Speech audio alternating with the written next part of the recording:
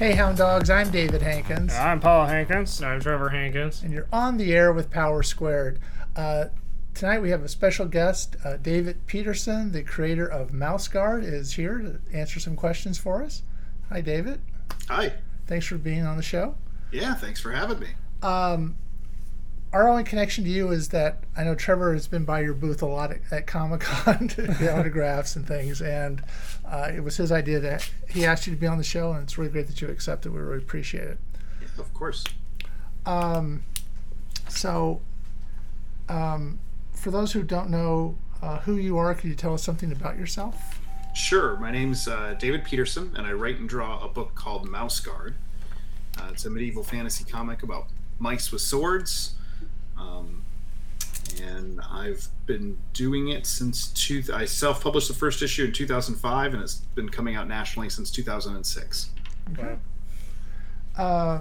When did you discover that you wanted to be an artist? That's a really good way of phrasing that question, because most people ask, when did you start drawing? And I don't like that question, because the answer is every kid draws. Right? Yeah. Yes. And just as time goes on, some don't stop. And I'm one of the ones who don't stop. But the way you phrase the question is, when did I discover I wanted to be an artist? And I would say probably like middle school was where it made the most sense. Actually, even in elementary school, like I liked to draw and I hadn't stopped drawing, but I wasn't like the artist. There were other kids who were the artist in my grade. But yeah, in middle school, I got more serious about taking some art classes and taking some art classes outside of school. I grew up in Flint, Michigan, and there's a Flint Institute of Arts there, and they had evening and summer classes for kids. I took some things there, and then yeah, in middle school, I had a what is it called? The elective class that was like a sampler plate. They split the year up into 4, and it was like quarter of the year you were doing this, and a quarter of the year you were doing French, and a quarter of the year you were doing something. And one of those was art, and I knew I was going to like that, but I also really liked the instructor, and so the next year I signed up for a full year of art during that time slot. So I think it was around then that it was like, this is if I can make something of this, that's what I want to do. Did you go to art school? Yeah, I mean, I focused on art all throughout high school, including continue to do out of school classes and things like that. And then I started at a community college because of the art program. The community college was right across the street from the high school, or at least the Flint Institute of Arts was directly across the street from the high school, and the college's art program held its classes in that building. So when I was a senior, they had a couple invitationals for seniors in the county to come in and do some almost like audit some classes at college level. And I had done a couple of those, and I liked the program from what I could see, and I was a little trepidatious about moving out of my parents' house and going off to school, and also there was a little bit of fear in like going to a full university for an art degree when that's not necessarily a good job position to be in. There's always the worries about like, do you really want to get your degree in art? So I thought if I started a community college, it's a little less pressure, a little less money. Also, living expenses go way down because I'm just staying at home. Did that, loved it, and then was all in. Ended up transferring to a university and getting my bachelor's in fine arts. But that's a whole other story. Are there artists that inspire or influence your work? Sure. And I kind of divide it into different categories. Like there are artists like comic artists like Arthur Adams and Mike Mignola, Chris Boccello, more recently Gabriel Rodriguez. those are artists that inspired me, and like I would look at their work and study and try to figure out how I should be drawing better. Then there's classic golden age illustration folks like Arthur Rackham and Edmund Dulac. I think you can put N.C. Wyeth in there, even though he's more of a classical painter, but it's in that same kind of time frame of illustrative books. And then you've got modern fantasy artists like Tony DiTerlizzi and Tom Port. There's tons and tons. Those are the top ones that come to mind. Is there a typical day for you, and what would that be like? There's not. I'm probably not. It's not a good answer. It's not anything that aspiring artists should hear. No, there's not a typical day. I've always been a night owl, and my wife is as well, and so not getting up until noon or even early afternoon is normal because we've been up until 3-4 in the morning. But that's just, we basically just shift our day schedule and push it a little more towards night. Just a little bit naturally in our, whatever our biorhythms or whatever. But also we have 2 giant loud dogs. And in the evenings, the house is quiet because people, like our dogs, will hear people walking outside with their dog. If people are taking dogs for a walk or other dogs in the neighborhood bark or whatever, it's chaos in here. Everybody's barking. Our dog is setting off the neighbor's dog. It's the whole chorus. It's going. The phone, we still have a landline. The phone's ringing with solicitations, all that kind of stuff. But in the evenings and at night, all that goes away, and it's actually like really good productive time for us both. She does all the marketing and business side of Mouse Guard, and I do the writing drawing side of Mouse Guard. But it means that we can both do our work without all those other distractions. Phone isn't ringing, nobody's knocking on the door, packages aren't being delivered that are setting the dogs off. So and then what the actual day looks like is usually checking the email first to make sure that there aren't any fires to be put out. There's nothing that's immediate that has to be taken care of. Doing a little self-care, food, coffee, that kind of stuff, and then getting into whatever is the priority. And sometimes priority is writing, sometimes priority is fixing something. Like, if there is a fire in the email, if somebody says, I didn't get that file, or that file was corrupt, or you never sent me the file, that's the top thing of the day. And then after that, it's just kind of a mental priority list balanced with, if the priority is of any particular task, whether it's writing or drawing or inking or coloring or starting something new or doing a piece of merchandise or doing a website update or whatever. If there isn't a clear priority, it just boils down to what interests me the most. I'd rather be working on something that's got me excited and got me interested, and get that stuff done while I have good energy about it before, any kind of feelings change where that work becomes a drudgery.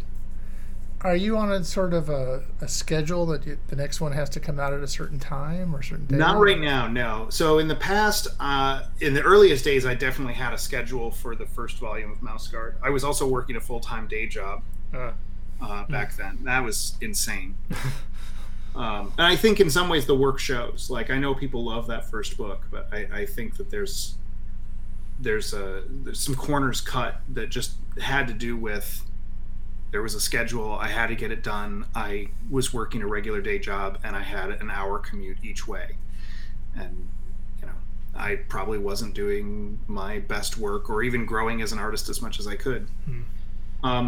After that, I would get slower, take more time. Now we've taken that to the most ridiculous degree. Everybody asks when the next book is coming, and I tell them I'm working on it. It's just going slowly. And the publisher also knows that basically we're not going to even start publishing issues until I'm done, or very close to done with the whole book. Right. And I do books in 6-issue chunks. So, yeah, whenever I get to that point, and that's a hard thing in terms of scheduling to worry about too, because you guys just saw me at Comic-Con, and I also had Heroes Con and Emerald City Con. I'm still going to Baltimore and New York. Not only are there things like packing for conventions, but also making sure maybe we have some new merchandise, or we ran out of shirts. Do we want to reprint the old design, or do I need to make a new design, because sometimes we've had a shirt for too long, and when it's sold out, reprinting it's not responsible. Everyone who wanted that shirt probably already bought it. Let's do a new thing or whatever. And like right now I'm in the midst of working on a calendar. We put out a calendar last year. It did really well. I want to make sure I have that calendar in time for my last 2 fall conventions, Baltimore and New York. So that's actually what I've been working on recently, instead of getting more pages done for the next book. So it's always a juggling act of what's coming next. How would you describe your art style? Boy, I have no idea how I would describe it. Well, I know other people. I mean, me. I guess it's me. It's probably more line centric than shape or color centric.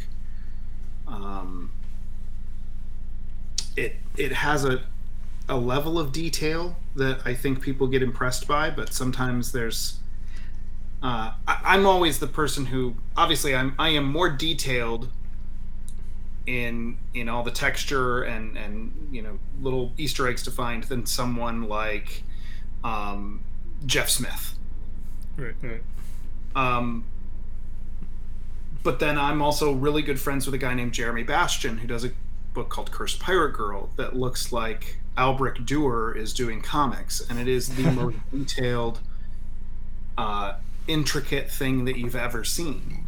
So when people say my work is detailed, I'm kind of like, but I know Jeremy. I'm not really detailed. And I stream on Twitch sometimes, and I'll show people, like, you guys think that there's a lot of detail here, but I'm doing a little bit of magic trick and fooling you. Like, let's zoom in on this bookcase, and what looks like a bunch of books are just, sometimes I draw lines going this way,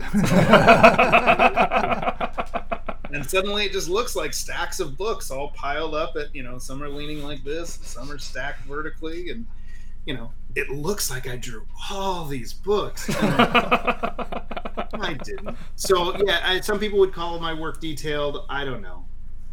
I think I'm solidly in the middle there. There's degrees of detail, you're saying? Yes.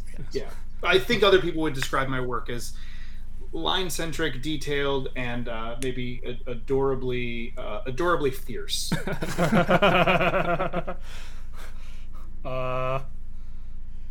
Like I mentioned that, like I told you at Comic-Con, I've been looking at your blog. I've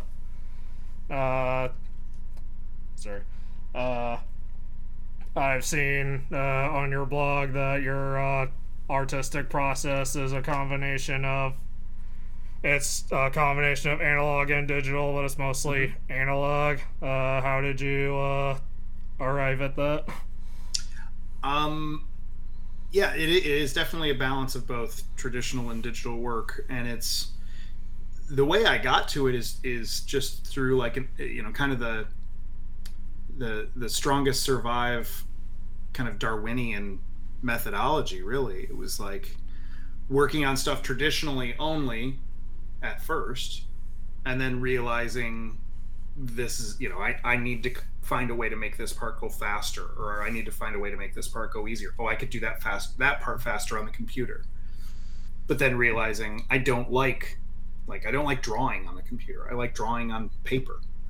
So I keep that part. I still draw traditionally on paper, and then I scan it, and then I'll digitally manipulate. Sometimes I'll resize something, or realize I've drawn eyes at two different heights, and I need to scoot them around. And there's always that trick of mirroring it to kind of see the mistakes and see them more clearly. I can do all that digitally, but I like still having a physical piece of paper.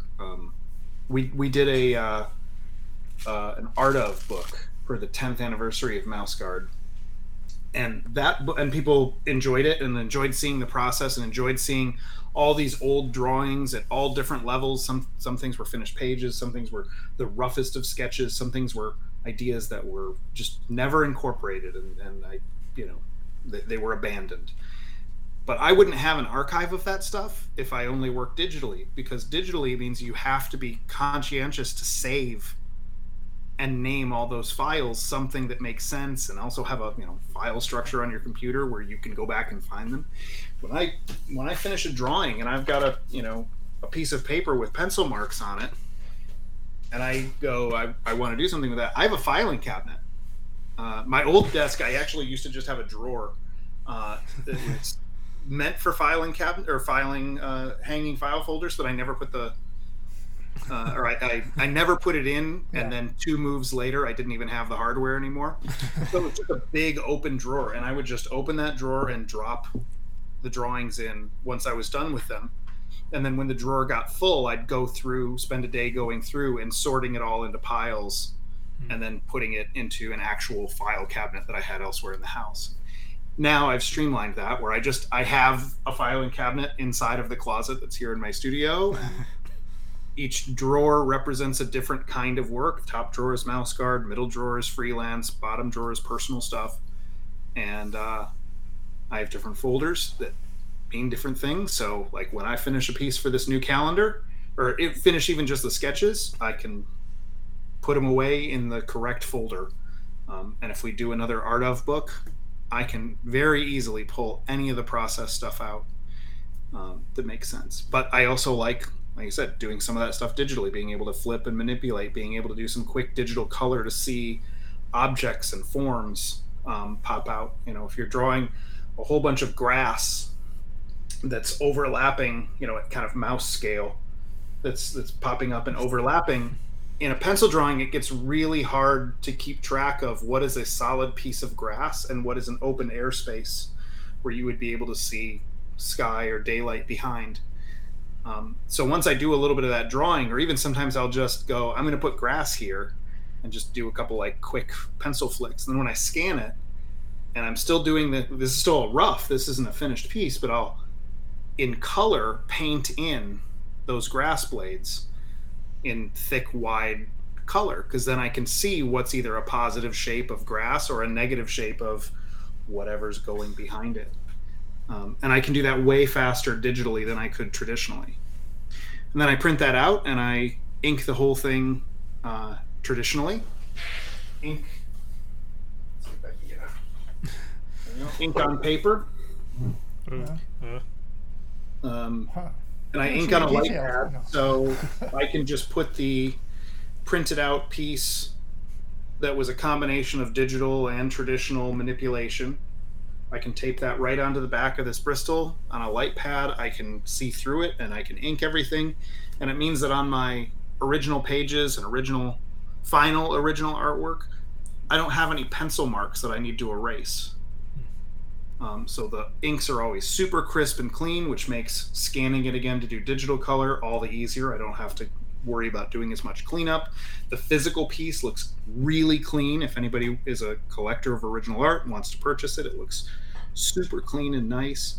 And I've penciled on final art and then had to erase after I ink, and there's always the problem of erasing brings up just a little bit of the darkness of the ink. So instead of it being like a nice black line, it's suddenly like an 85% gray line. Yeah.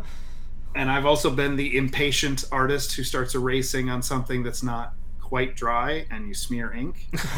Or you just get too vigorous and it catches the edge of the paper and it snags, and you just, you're at that last stage. You're at the finish line. You finished the piece. You just need to clean up all this graphite, and then you crinkle the paper in erasing it. So by doing it this process, I don't have to do any of those things. So it was like, yeah, like I said, Darwinian, strongest survive. The process that got me the best results the fastest is what won. Something you said when you were talking about that reminded me, the mangaka Hirohiko Araki, who does JoJo's Bizarre Adventure. He mentioned that he wouldn't have been able to have exhibits, including one like in the Louvre, if he didn't persist in analog. Yeah, exactly. I've had the opportunity to exhibit. In fact, I just got an email today about an exhibit at the community college where I started. They're doing an alumni show. They want at least one student from every year to have something in the show to celebrate the school's anniversary. And so my wife and I were looking at what we have that's available that we could put in the show and frame, and I wouldn't be able to do that if things were digital. Oh, that's cool. Did they already answer that? I think so. I'd like to ask you some specific questions about Mouse Guard. Okay. What would you say are the main inspirations for Mouse Guard? The main inspirations for Mouse Guard are playing role-playing games with my friends when we were in high school and college, being a Boy Scout, and just my general love of talking animal stories. Wind of the Willows, Aesop's Fables, Disney's Robin Hood, things like that. The original Mouse Guard started in high school, and it wasn't even called Mouse Guard. In fact, there weren't any mice in it. But it was called 1149, which was the year that it took place. It was supposed to be taking place. And it was a talking animal adventure with a party of animals that was essentially one animal representing each person who was in my friend group that played role-playing games with me. And I just put together a party, and it was very much more similar to Disney's Robin Hood, where the animals were more like human proportions, but with, kind of more animalistic hands, tails, and heads. Yeah. And very kind of animated style versions of those. And then in college, I thought I wanted to dust the idea off again and make it a little bit more, I guess at the time I thought more mature. I don't want to make it like a cartoon. I want to make it more mature, maybe more like literature. So I leaned into the Aesop's Fables side of it and thought, if all the animals are their appropriate animal sizes, and I keep all the predator-prey relationships, so you wouldn't have a rabbit and a fox being friends because the fox would want to eat the rabbit. So I started trying to build out this world, and it was through kind of figuring out the maximums and minimums of things, where the borders are. How many species of animals would I have? Do I also want to come up with all these cultures and characters for insects as well, and how big is the biggest animal that I want to bring in? And it was in figuring out those borders that I thought mouse would be the smallest thing that I would want to put in. I didn't want to do insect cultures, and then I worried, like, how would you keep mice alive in that kind of story, or really any prey animal, but how are you going to keep them involved in the story? The reference I always use, or the analogy I always use, is in Lord of the Rings, when the hobbits are gonna come out of the Shire and try to do something, the world of elves and dwarves and men find it humorous. Ha ha ha, little hobbit, you're too small to affect change in the world. It'd be the same for the mice, except the other animals would also say, yum, lunch. Like Legolas and Strider and Gimli didn't want to eat the hobbits. And so I was like, boy, that's a hard thing. How do you keep the other characters involved? Boy, the society of mice would have to be rather sheltered, and they'd have to keep to themselves, and they'd have to have this, like, almost like this whole network of how to keep paths between their settlements secure, and like patrols, and I just kept going down that path and developed what is Mouse Guard. And like I said, I was pulling in calls, all the going on patrols and things like that. That's all Boy Scout lingo, and that's things that I took from being a scout. The interactions between characters and that anticipation of danger that comes from role-playing games. So it's all of those things. I think I saw there was an older post on your blog where you mentioned Redwall as an influence. It was kind of a counter influence, and I say that respectfully. I had started working on the Mouse Guard concepts, and I'd drawn a few characters, and a really good friend of mine handed me the first Redwall book and said, "You will love this book because of what you're doing." And I was like, "Oh, cool." And I read it, and I was like, "Damn it." Because also the problem was I really enjoyed that book. You know, if it was a bad book, if I was like, this is garbage, I could totally do this better, I wouldn't have been upset. But instead I went, somebody's doing this way better than anything I was going to do. So granted, I wasn't in a position to try to do anything with Mouse Guard at that moment anyways. I was a first or second year college student. You know, I didn't have the time or probably even the stick-to-itiveness to finish doing any kind of graphic novel at that stage. But I did kind of mentally shelve Mouse Guard for, I think it was a total of 9 years. Now I'd still draw the characters every now and then, and they wouldn't leave. Stuff about what Mouse Guard is and could be kept popping into my head, and I'd just store it away. Maybe draw them a couple more times, but it wasn't until much later on that I went, okay, I think I can do this and be distinctive from what Redwall is. So some of that I knew was going to be inherent because Brian Jakes and I are different human beings. We're going to tell different stories. You know, even if we were given the exact same seed story, we would both come up with different outcomes. Yeah. But on top of that, I thought I should have some direct things that are different about Mouse Guard than Redwall. Right. The mice keeping to themselves was already built into mine. I didn't have them being friends with badgers and hares, right, and all these other animals. They sometimes do interact. There's a whole scene where they interact with hares, but it's not like where in Redwall they're all allies and they all live together in the Abbey. Right. And that they're natural allies. This is different. And things like badgers and some of the other animals that they sometimes interact with would be a nuisance or a direct predator. So right there, I'm like, there's a difference. Right. And then there were some others about, a lot of stuff happens at Redwall Abbey and Redwall. And I was like, I think I want to focus on having my mice out of doors in between settlements more often than they're ever in a settlement. This is about that, being out on patrol as a Boy Scout. That's what I want my mice doing more often than not. We can have some things happen at Lock Haven, which is the home of the Mouse Guard, the equivalent of Redwall. Right. But I want more things to happen outside of Lock Haven than happen inside Redwall. So it was a counter influence, but like I said, I say that respectfully because it's wonderful, it's good. It also means a lot of things to a lot of people in terms of their childhood, and what they grew up with. And it took me a while to even receive, in the early years of Mouse Guard, when people would come up and say, "Oh, this reminds me of Redwall." It would feel like an insult. Like, no, it's not. It's not Redwall. It's my own thing. I made my own thing. And it took me a while to kind of like mentally kick myself in the butt and go, they're paying you a compliment, idiot. Like, just say thank you. It's wonderful. Thank you. That's high praise. Those are the things that you can say back to people so that you're not scowling at them when they just said something nice. Yeah.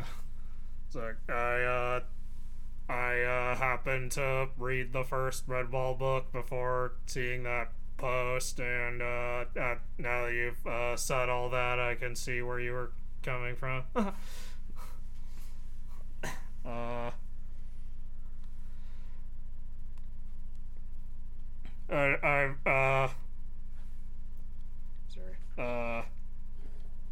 As you were Well, you were describing like all the stuff you had to figure out with the world of Mouse Guard. I think it shows in your writing like how well thought out it is. Thank you. During how long did it take you to figure out the layout and the inner workings of the setting, and also did you figure out the designs of each location as you went? Yes, as I went. Yeah. Totally as I went. I'm still figuring stuff out about Mouse Guard. So I do a lot of talks about world building, and for someone who wants to do world building, especially for narrative, not for like a role playing game, but for narrative. Right. One of the things I try to explain to them is you can't do it all at once. You just can't. And even if you try and you come up with all of this information, you can't deliver that. You can't find a way to make that digestible to a reader without there being a story. There has to be a story. There has to be like a human component. We have to care. Right. Otherwise, you're handing them a history text or an atlas. And if you're trying to do more like, you're doing world building because you want to be a video game designer or a role-playing game setting creator, like that's a totally valid expression of doing this kind of work. I'm not discrediting that, but someone who wants to do it for story, you really can't do it all at once. So I feel like it's easier to not burden yourself by trying to get it all done at once, and then you're also setting yourself up not to fail because you're going to be dishing it out to your reader in parts. I had some big broad ideas about what the world of Mouse Guard could and should be. Some of it was just instinctual feeling. Some of it was actually sitting down and trying to plan some things out. But I have a general idea or a general rule that nothing exists for certain. Like none of this stuff is nailed down until the issue is published. Right? So at any point now, things that I have things planned for this book that I'm working on, but if something changes while I'm working on it and I want to change it, or I realize that there's a hole, something doesn't make sense, or it contradicts something that I've already written that has been published and I need to change it, I can.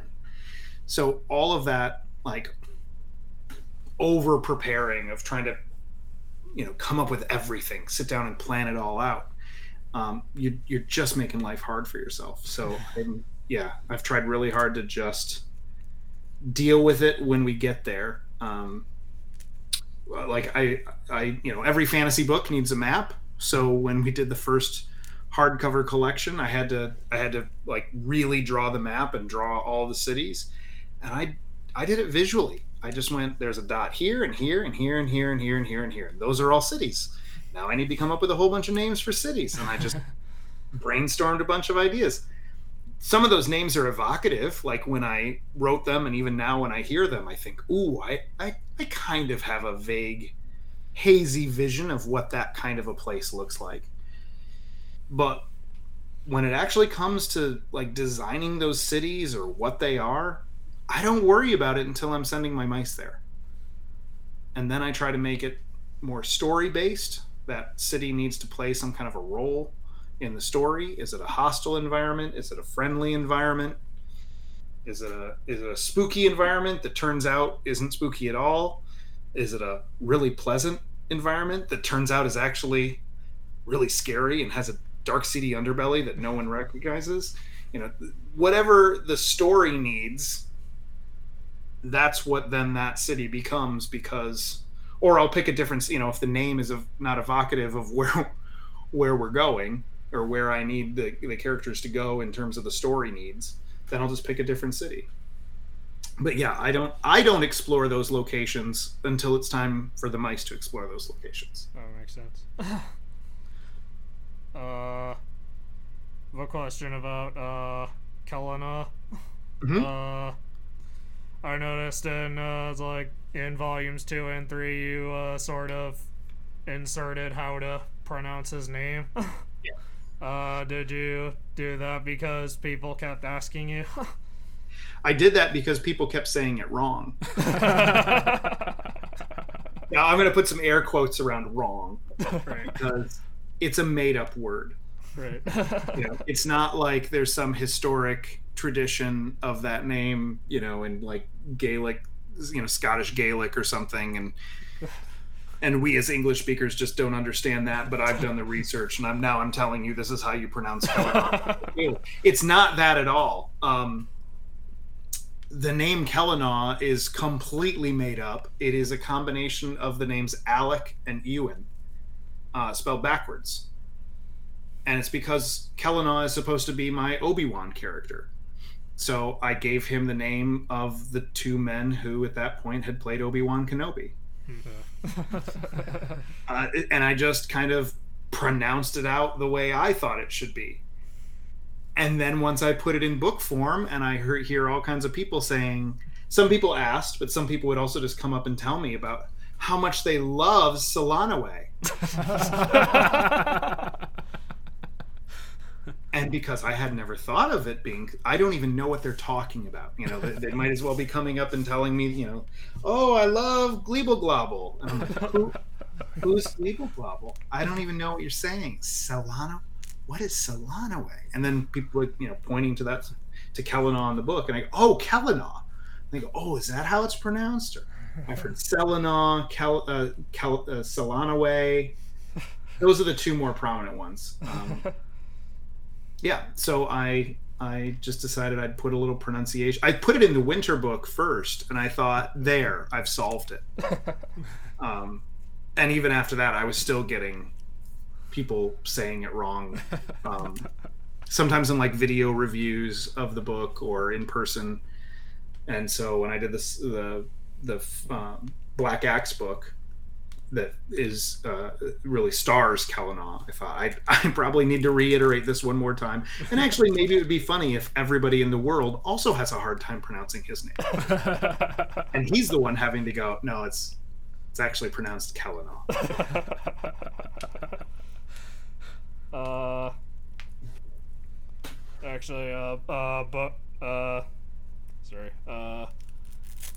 Before this interview, I went back and read the comic again to sort of refamiliarize myself with it. Yep. I've noticed how like the Black Axe is like seems to be central to the world of Mouse Guard, or at least what we see of it. I was wondering, at what point in the planning stage did you think of the Black Axe as the central focus of the plot? It just happened organically. So the original Mouse Guard idea, when it stopped being 1149 and became Mouse Guard, featured this main trio, except it was Saxon, Kenzie, and Rand instead of Liam.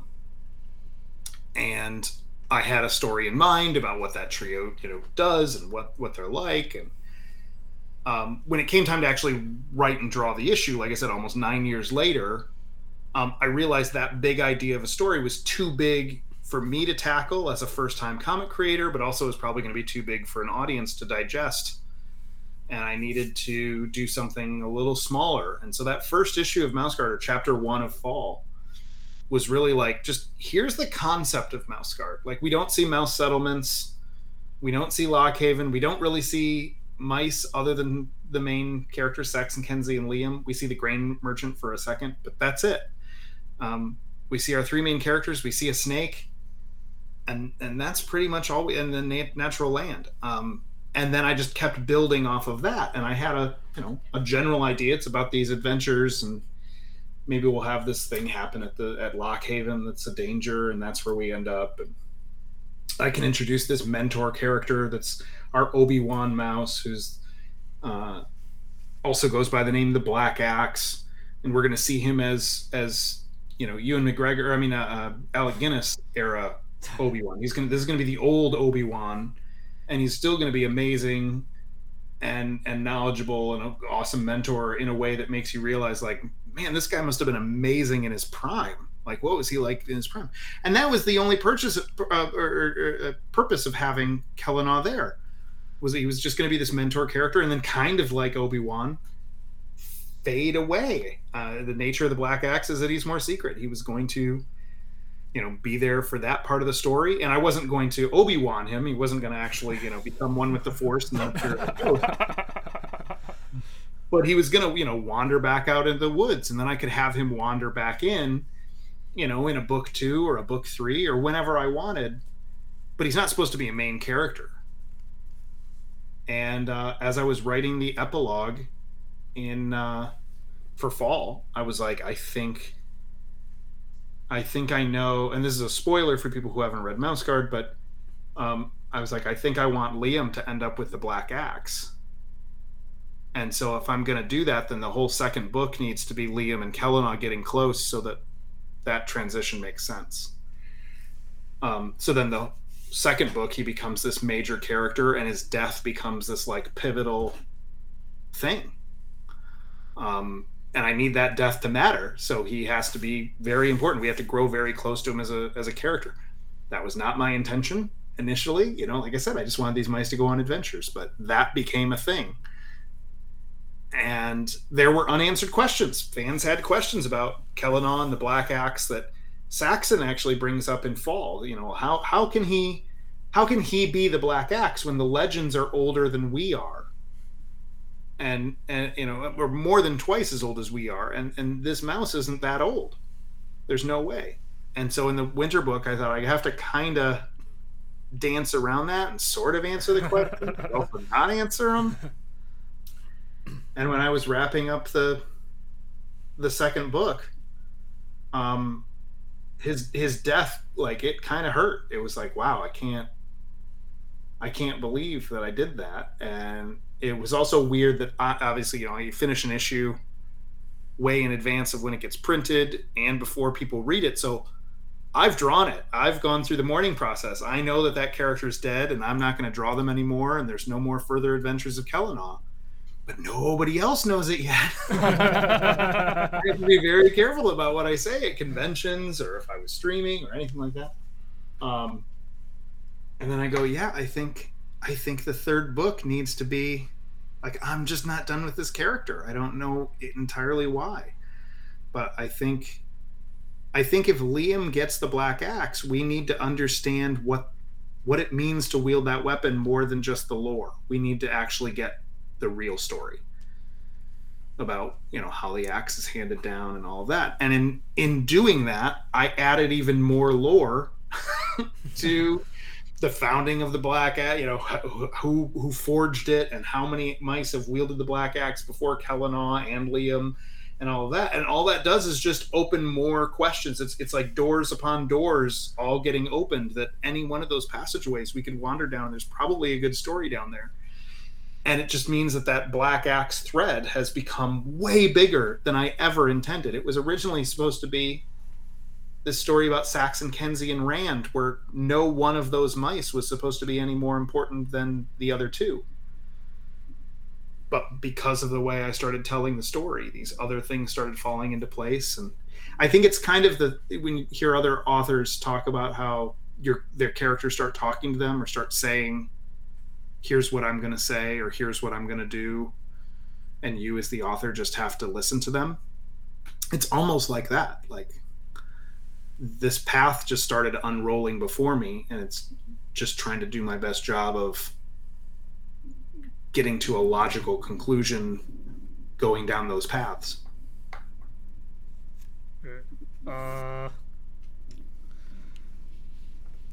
How much research did you do on mice and other animals before you started Mouse Guard? Almost none. Yeah, almost none. I mean, there has to be a dividing line between the real world and what I'm doing, because mice can't walk on their hind legs and they can't wield axes, and there's always going to be some amount of fantasy just in that premise alone. Right. So yeah, studying like real mouse anatomy would probably have limited me, where I couldn't get them in cool poses anymore, because I know you'd have to that would probably be breaking the femur of a mouse if I really put them in that position. That'd be torturous to have to draw.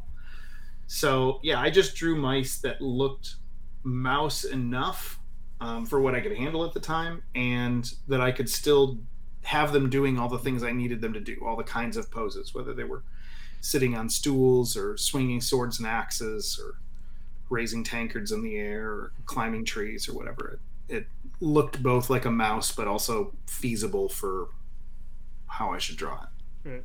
Right. The other animals I do I will look up more photo reference.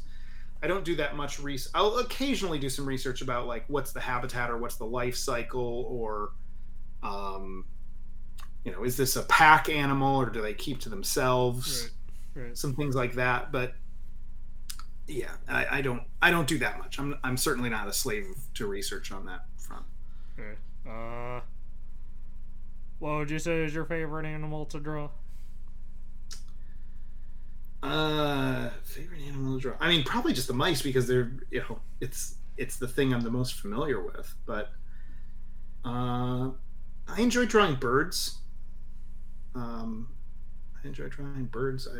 Let's see, what have I drawn that I like and that I don't? I'm trying to also contrast it with, like, drawing snakes can be a pain because of the scales. Yeah. And it's not just, I have to draw scale upon scale upon scale. It's like, if you don't get it quite right, they look like wonky shingles falling off of a house. Like a smooth snake skin that's actually part of the snake and curving with the contour of whatever position you've put, this coil of a snake in. If you don't get those coils or those scales right, it looks wonky, and that's no fun. It took me a while to find how to draw weasels where I wasn't just doing photo reference matching exactly what a weasel looks like. Right. But it still looked like a weasel, and it looked like it belonged in mouse guard. Like, if I drew it too photorealistic and it was next to the way I draw mice, it looks weird. But then when I was drawing weasels more casually, they start to look like long bears. Like, I just took a bear and kind of stretched it out, and it didn't look good. So it took me a while to find my voice, but yeah, I don't know. I like drawing badgers. I think it's been a while since I've drawn a badger, but yeah, I don't know. I guess I kind of like drawing all of it, but some things can be a little trickier than others. I actually like the way you draw weasels. Thank you. Does snakes answer the question of what your least favorite animal to draw is? Let's go with snakes, sure. There might be something else that I'm just not thinking of, but yeah. If you think of it later, you can throw it in. Yeah, and I don't not enjoy drawing snakes. It's just that part of, like, kind of like I was talking about painting in blades of grass, because then you get the form of it, you get the mass of it, rather than a line for the top of it and a line for the bottom of it. Yeah. I will sometimes digitally just paint out, a big old whoop kind of swoop and go, that's the position I want the snake in. But now figuring out how it coils, where the belly is on the bottom, but then here it actually wraps around and becomes the front of it. And then if it's going that way on this wrap, then it needs to go that way on this wrap. And after you do all that, now scales. In perspective and contour. Like, it can be a lot. But it's not like I hate drawing snakes. Right. It's just a lot. I also like the way you draw mice. Well, thank you.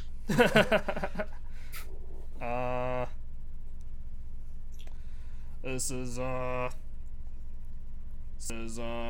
admittedly a bit of a nerdy question.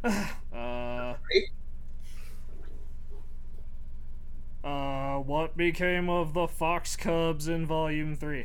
Oh, you're one of the only people who's ever asked that.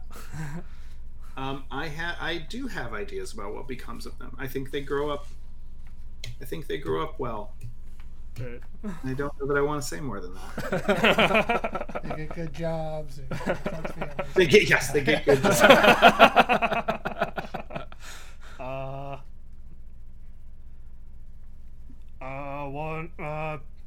Sorry.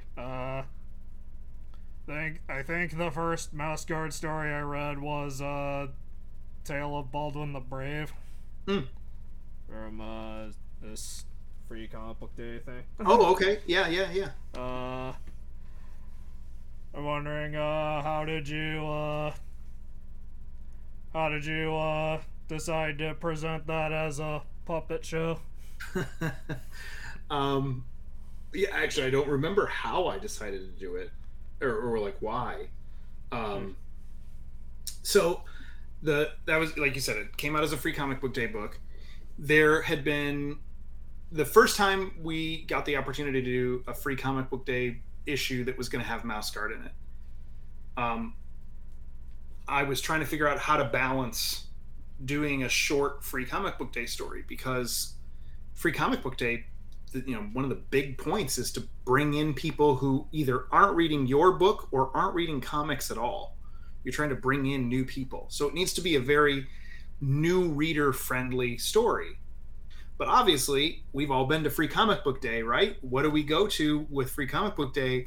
If our favorite creator has put out a book for free, we want that one because we are the biggest, fill in the blank of your favorite creator, fan there is. I want that book, right? Yeah. So it has to, this Mouse Guard Free Comic Book Day story has to work for completely new readers who have no idea who I am or what Mouse Guard is, but also the people who have been with me since day one need to feel gratified.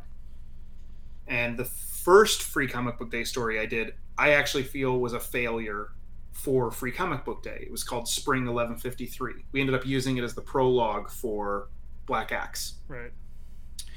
Where it actually works way better. But just as a complete standalone, I don't think it really did either one of those things very well. So in the second year that we got the opportunity, I thought, I gotta come up with a new way of doing one of these kinds of stories. And we had done some of these anthology books called Legends of the Guard, where I got guest artists to tell tall tales and legends that were set in the Mouse Guard world. And I thought, I want to tell fairy tale. I want to tell Mouse Guard fairy tales like they're getting to do. So maybe that's what I'll do for my Free Comic Book Day stories. And for the Free Comic Book Day stories, I'll make sure that the mice who are hearing the story are actually mice we know from the books when they're children. And now we'll find the morality story, like what morality story did Kenzie hear to make him grow up to be who we know Kenzie is? What kind of story did Saxon hear to have him grow up to embody the morals and things that Saxon embraces? So I had done one of those. So the Baldwin the Brave one was actually the third year, and again, I'm not quite sure why I decided to do it as puppets, other than I thought it would be fun. It would be a little different to draw this whole story taking place as marionettes. Somewhere in there, you held up that book. Somewhere in there, the publisher, the owner of Archaea at the time, decided he was going to publish that as a hardcover. Yeah. Which was a huge gamble. It was also, so at first when he told me I'm going to do it as a hardcover, I said that's a terrible idea because comic book stores have to pay for the printing, and comic book stores are already, they're putting out so much money for Free Comic Book Day in a way where they're not collecting or guaranteeing any collection on revenue. So it's, they're buying party favors essentially. Why are we going to try to charge them for a more expensive party favor? Why is someone going to buy one of our hardcover when they could buy 4 or 5 of another issue and kind of get the most bang for their buck? And he said, I've got that solved already. I'm going to eat the extra cost, and we're just going to use it like an advertising budget. Mm-hmm. And I was like, wow, that's crazy, but okay. And what it meant was that book was huge. It was ordered like crazy by stores. It was distributed like crazy by stores. And at the point where I knew what the order numbers were and that free comic book Saturday was coming, I had my head in my hands going, what kind of a stupid, colossal mistake have you done? You get this chance, you get this platform to show everybody what Mouse Guard is. And you decided to draw marionettes. You're not drawing Mouse Guard. We don't really see mice in the whole... So there's like one panel where we see real mice. What are you doing? You didn't tell me what your book actually looks like. And you're like, yeah, but look at this instead. Here, stay for the puppet show. It seemed like one of the dumbest things I'd ever done. Luckily, it turned out okay. The hardback and I've really makes talked... it stand out. Thank you. I talked to Mike Mignola about that one, and he said that for years with Hellboy, he would just get an itch to tell some kind of a story or do something that was different or weird. And every time he was doing it, he said he'd just go, this is it. This is the point where I've crossed the threshold that it's so weird. The only person I'm entertaining is myself. No one else is going to be willing to come along on this journey. Everyone else is going to think this is too nutso. And he goes, every time I do that, people tell me it's the best thing I've ever done. and he's like, I think that's what that free comic book day marionette story was like. It was pure you. Like no one else is doing a puppet show for their free comic book day story. Like you said, it was different. It stood out. And it was, unadulterated what amused me, which I think is sometimes finding out what amuses a creator and what they're most interested in, and actually gets the readers to, they fall more in love with that sensibility and get more linked to who the creator is. So, yeah. But I thought it was a huge mistake. I was literally like, what have you done? What have you done? Why don't you just draw your mice the way you draw mice? What are you doing?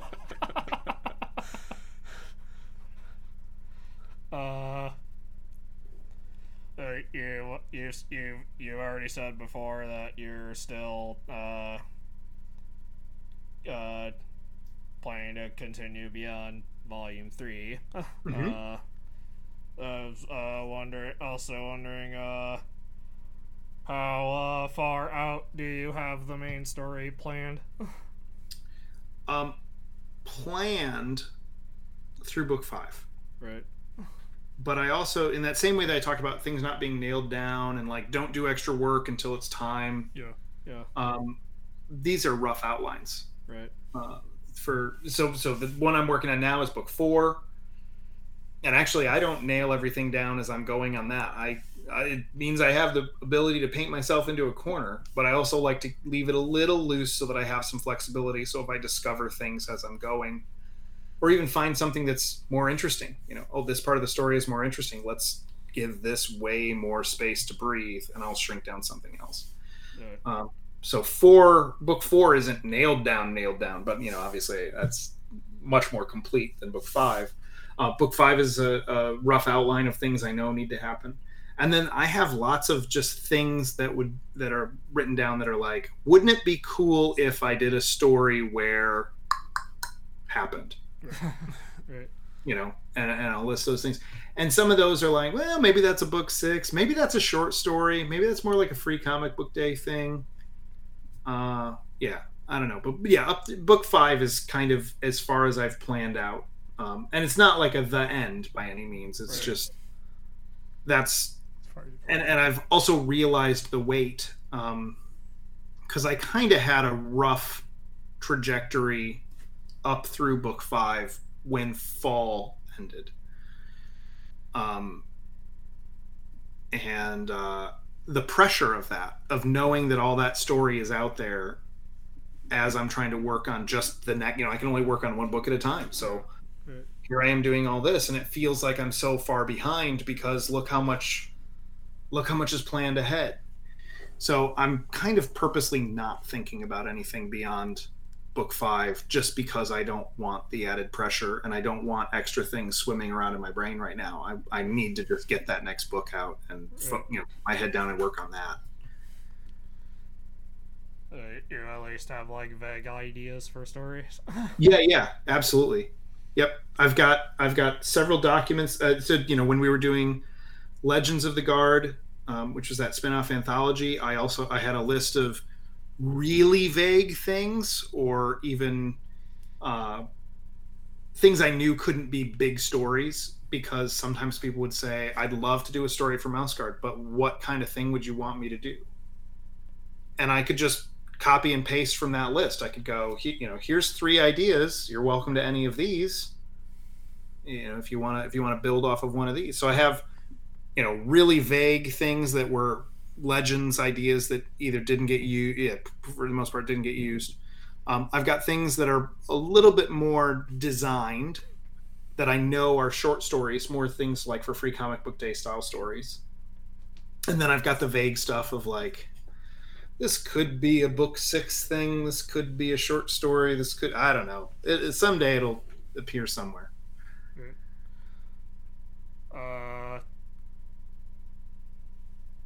Do you have anything? Do you have any Mouse Guard stories currently in the pipeline, or are you not able to talk about that right now? Well, the next book that I'm working, book 4, is The Weasel War of 1149.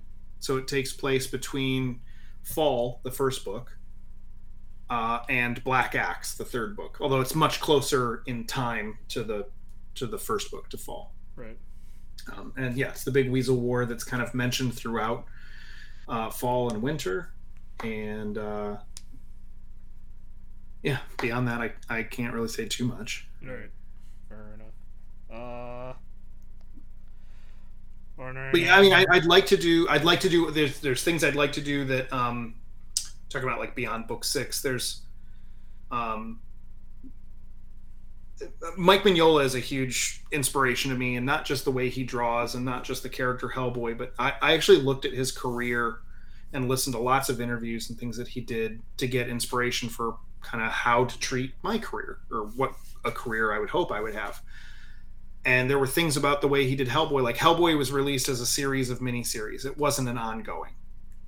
Right. And that was a little more unusual in the 90s. Yeah.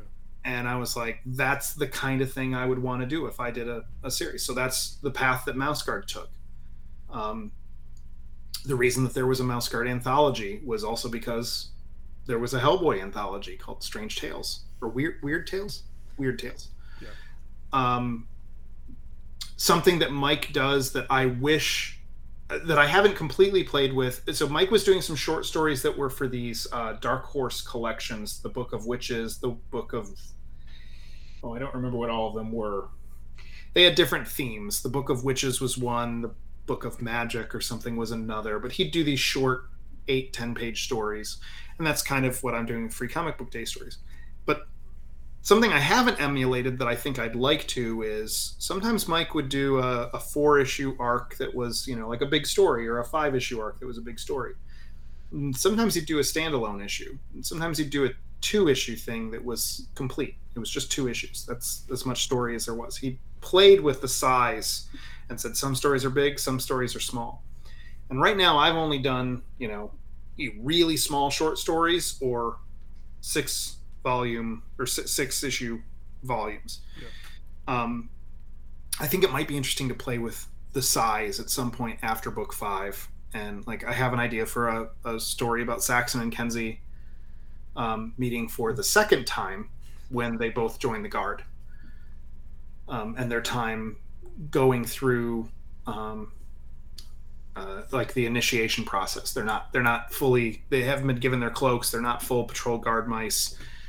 There's stuff in the role-playing game, and I mentioned a little bit in the series as well, that there's this whole process where you have to learn how to be of service to others, because that's what the Guard is all about. So instead of getting to go off and be fancy with a sword and get to do the fun stuff, you have to just be of service to the Guard itself. And I have a whole idea for a story, but I don't think it fits into either one of those categories. It's too big to be an 8-issue story, and it's way too small to be a 6-issue arc. So yeah, stuff like that. I have little things like that at some point it'd be great.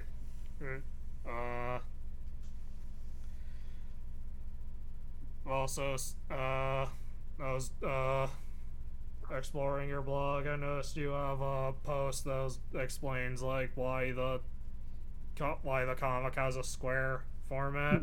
Mm-hmm. Uh, for those who don't read your blog, would you be able to explain that? Sure.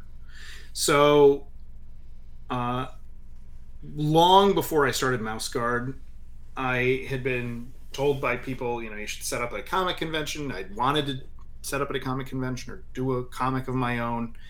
And this is in the days of like zine style publishing being the only thing. There wasn't print on demand. There wasn't a way to, if you wanted to publish a single issue, you were talking about $4,000 or $5,000 on a print run of a lot of issues. That was all you could really do unless you were going to do something like a Kinko's style, folded zine.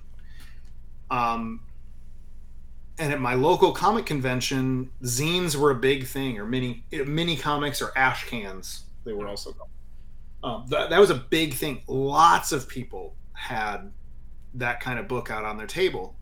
I was thinking, like, how could I get something out on my table that would make someone who's walking down the middle of the aisle know to stop and look at my little white rectangle instead of somebody else's little white rectangle. Those were also the days before like retractable banners were affordable, so it was like, I'm not going to be able to pay for a display. I'm going to have a piece of cardboard with some crayon on it saying I'm me, buy my stuff. Like taped to an easel. And like, that's all. How am I going to get somebody over to see what I've got? If I do like color, you've ruined the whole point of doing a zine. Like it's going to be too expensive. Yeah. I thought, well, I could use color paper for the cover stock, but I don't know if that's enough to get people over. And somewhere in there, I thought, well, when you go to a copy center, if you copy on legal paper instead of letter-sized paper, it's not that much more expensive. So that's a way you could play with the format. I could do this thing that's a little wider and figured out the math on it. Now, by the time I started and it got me interested in the idea of just doing something a little wider. When Mouse Guard started, I thought, I want to play with that, but there's math involved in comics in that you always draw your pages larger than what they're printed. Yeah. So it's the amount of reduction that you have to calculate for. And I knew that if I had two different dimensions, a width and a height, I would have to do the math twice if those were different numbers. But if they're the same number, I only have to do the math once. So instead of when you take a legal size piece of paper and fold it, you have or letter is 5.5 by 8. Legal would be 7 or by 8.5. Sorry, 5.5 by 8.5. Legal becomes. See how hard the math is already? Becomes 7 by 8.5. It's pretty close to square, but I was like, if I just make those the same number, I only have to do this math once. It's really easy. And it just seems interesting. So, and I found a print-on-demand place at that time, which was a kind of a new technology that was coming up. I found a print-on-demand place that said custom sizes, no extra charge on their website. And I was like, all right, let's do that.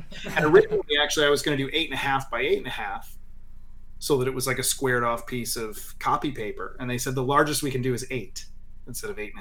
And I went, okay, then it's 8 by 8. So that's how it started. I like that it pushes a horizontal. A lot of times in comics, a horizontal panel is your establishing shot. And on a traditional tall comics page, if you do something that's thin or horizontal looking, that means you can't make it very tall. You start making it very tall, it starts to feel more square. It doesn't feel as panoramic. But it means that it occupies such a teeny tiny space on the page. It's kind of nothing. It's like a toothpick. And I really like movies like David Lean movies, Lawrence of Arabia, Dr. Zhivago, where these, just huge, massive establishing shots, these landscapes mean so much to the gravity of the story. When you see Zhivago going to the ice palace, those establishing shots mean everything. When we're in the close-ups inside, we don't have to see all the details. We got them all in that giant establishing shot. So the square page allows me a lot more real estate to make those establishing shots mean something. But it all started by a desire to not have to do math. It also like stands out from other comics on the shelf. Well, and that was actually a problem. So when I self-published the first issue and then I took it to San Diego with me, I was just walking around. I was actually going to just be handing it out to some friends that I knew from like message boards, because that's how old I am. Yeah. There were message boards. And I just thought I'd hand them out to some of the friends that I knew, as virtual friends only. And then somebody encouraged me to go talk to a publisher, and I went to talk to Archaea, and the guy who ran the company, his name was Mark Smiley, and he said, would you want, I think the first question he asked was, would you want to keep the format the same?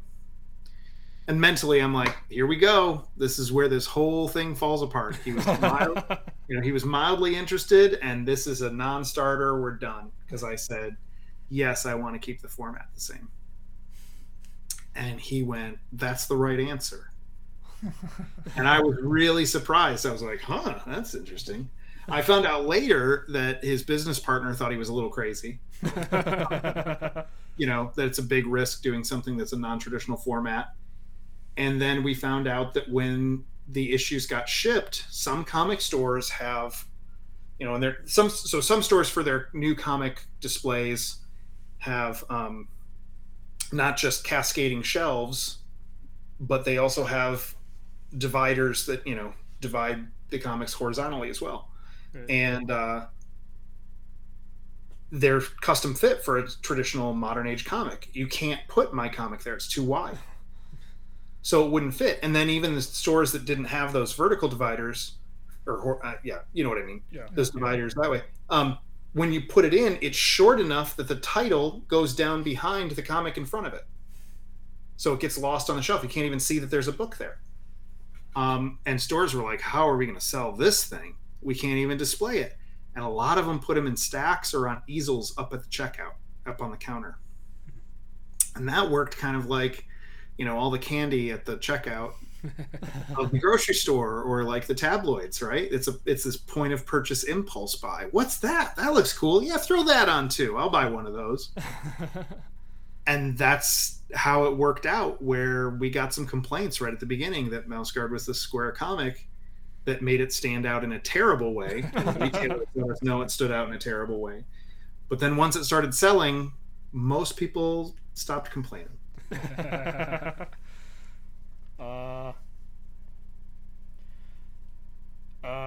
As an artist, have you ever looked back at any of your old work and thought about redrawing it in your current style? Yeah.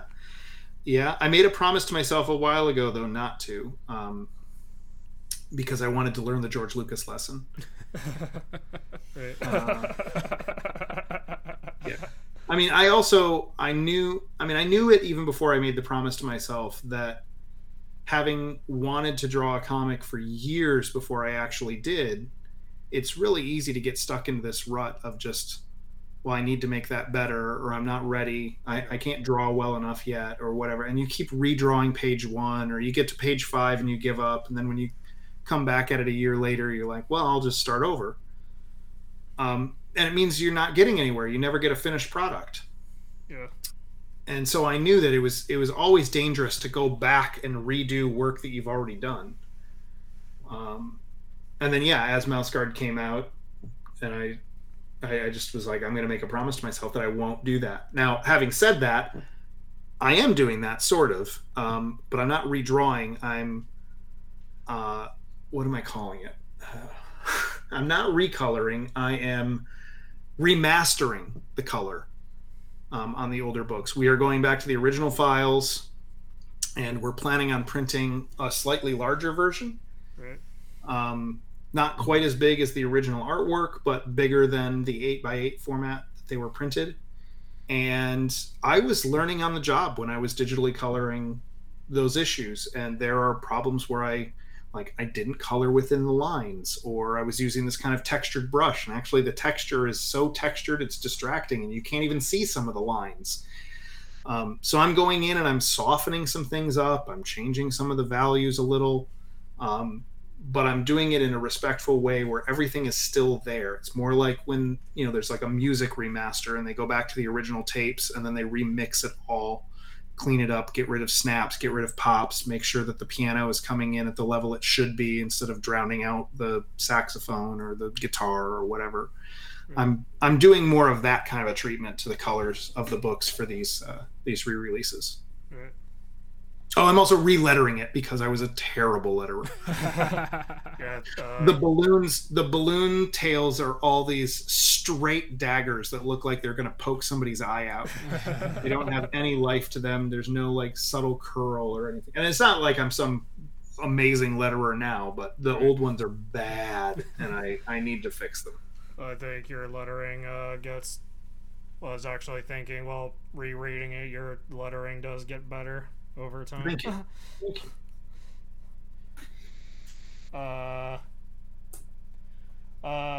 Who is your favorite? Also, who is your favorite character to design, and who would you say was the most difficult to design?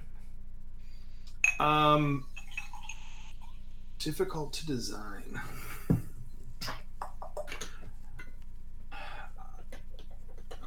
Wow, I feel like the answer is going to be the same for both. Actually, it's going to be Kellanaugh. Kellanaugh was into, so the earliest mice were just basically a fur color, a cloak color, and then a weapon. Right. And they're not wearing any other clothes or gear. And as I've gone on, I've tried to put a few more details, maybe change the way the cloak, wraps or clasps or something like that. In the beginning, Saxon was the only one who had a different one, and it was tied like a Boy Scout neckerchief, actually. But that's the only one who really looked different other than the color. But as I've gone, I'm like, I need to add more details. I want, he needs a belt, he needs a pouch, he needs a whatever. Kellanaugh, because I was trying to get that Obi-Wan feel, like it's that Star Wars adage of like, it needs to be a world that looks lived in. The ships need to look like they've been in a few fender benders. Kellanaugh looked like he needed to be a veteran who had been through all of this, and I couldn't just have him essentially naked with a cloak. I needed to give him a little bit more. And then the characters got redesigned for fall in terms of their costuming because they're going to be out, or I'm sorry, for winter, because they were going to be out in winter snow. And it was there that I found that there were some things that I did to Kenzie, Sadie, and Kellanaugh that I liked better than their older designs, and I've kept them even when they're not in winter. Kenzie has this like lighter front panel now. Sadie always has a hood, but Kellanaugh has a hood. He has a little bit more gear on his belt, and figuring out like what that stuff is and how to be able to draw enough of those details where I can draw him panel after panel after panel without cursing. But there's also still enough stuff there that it matters. And then I had shown a panel of Kellanaugh. I think it was of Kellanaugh's cloak. Somehow I had figured out that when he was younger, his cloak color was different.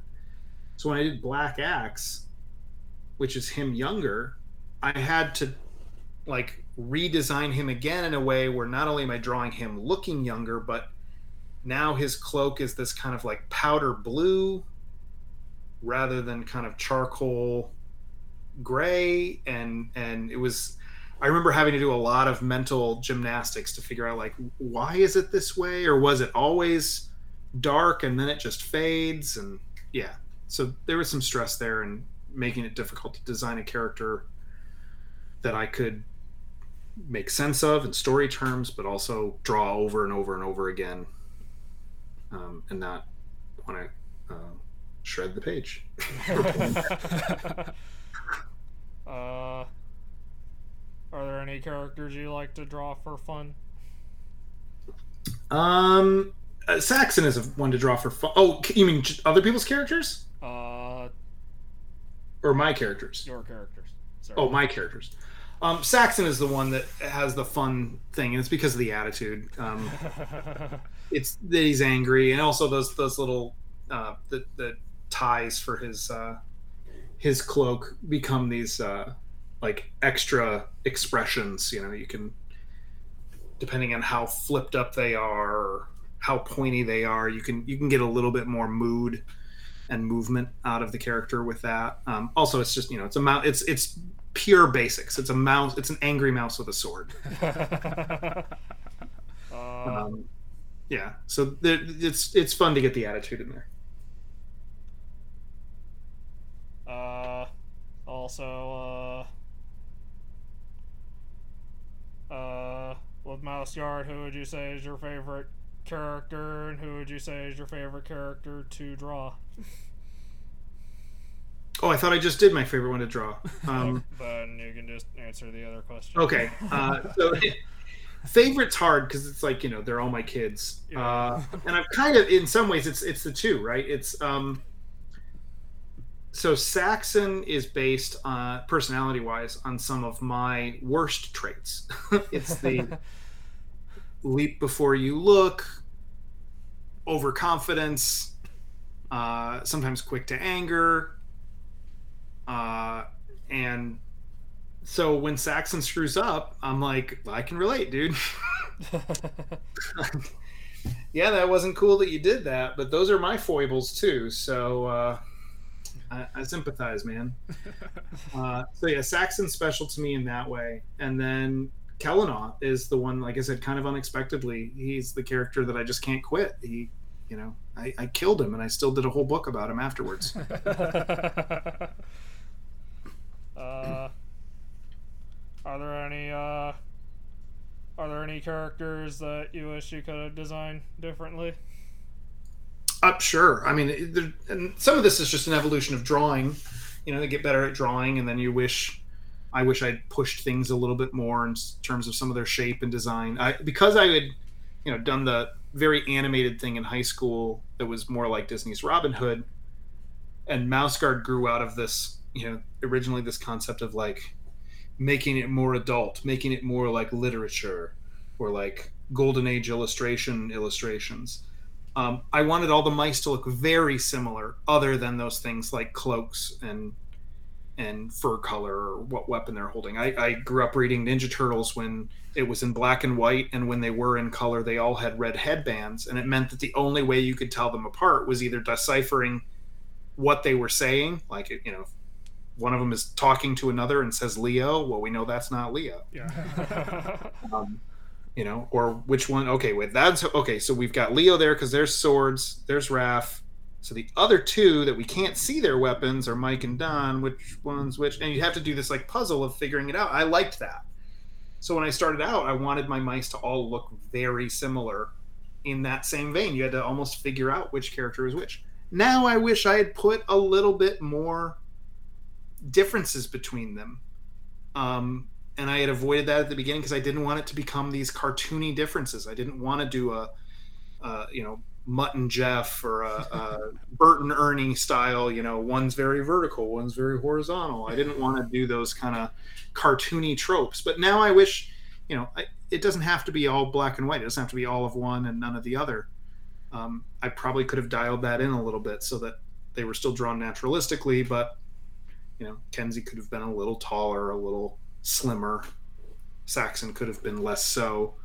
You know, I could have done more differences, etc., with other characters. And then, like I said, with the costumes, there's all kinds of stuff that I've been subtly changing as we've gone, including like Kenzie's cloak color. This is part of the remastering for the color too.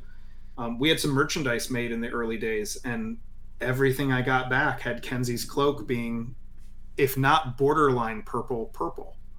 And it's because the blue was like that I printed it in was just like right on that line of being too dark, and reading as purple. And it's like, no, I definitely want it to be blue, and so I've been lightening it and making it much paler, My palette has also gotten a little warmer, and in warm light, blue actually starts to become a little bit closer to a green, a gray green.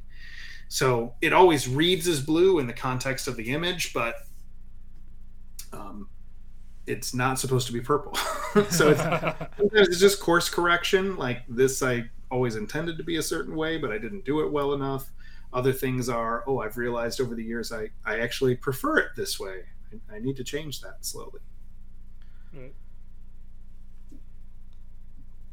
When writing your characters, do you hear any particular voice in your head? Sometimes. For a while, Kellanaugh sounded like me doing a bad Ian McKellen as you shall not pass kind of thing. Yeah, I don't know that I hear specific voices, but because we at one point had a movie going, and even actually we've been up to bat on a movie several times. That always gets asked about, and it becomes actually kind of a semi-serious conversation. One time, an actual real serious conversation, and so they find it valuable when I will make a list of names. Even if it's not the people we can get, they can go like, "Oh, this is the kind of voice you hear for Liam." Now we need to find some, because like when Mouse Guard is getting close to being, from a publishing standpoint, 20 years old. So the people that I had in my head as potentially like, this is kind of the voice that I hear for, Liam, are now way too old to play those characters. But saying it gets people in kind of the right, mindset. Yeah. Oh, okay, I get it. You wanted like Ewan McGregor, or there was an actor in the movie Across the Universe, Jim Sturgis, who I thought would be a fantastic Liam. But yeah, that was 20 years ago, and so now those aren't the right actors, but I can point to those specific performances and go, that's kind of what I hear. That's the ballpark you should be in.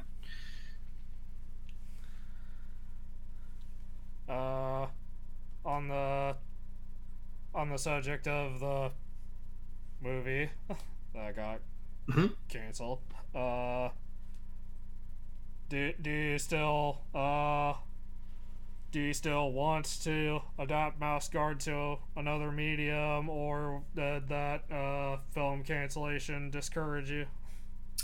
It was discouraging, but it didn't discourage me from wanting to see in another medium.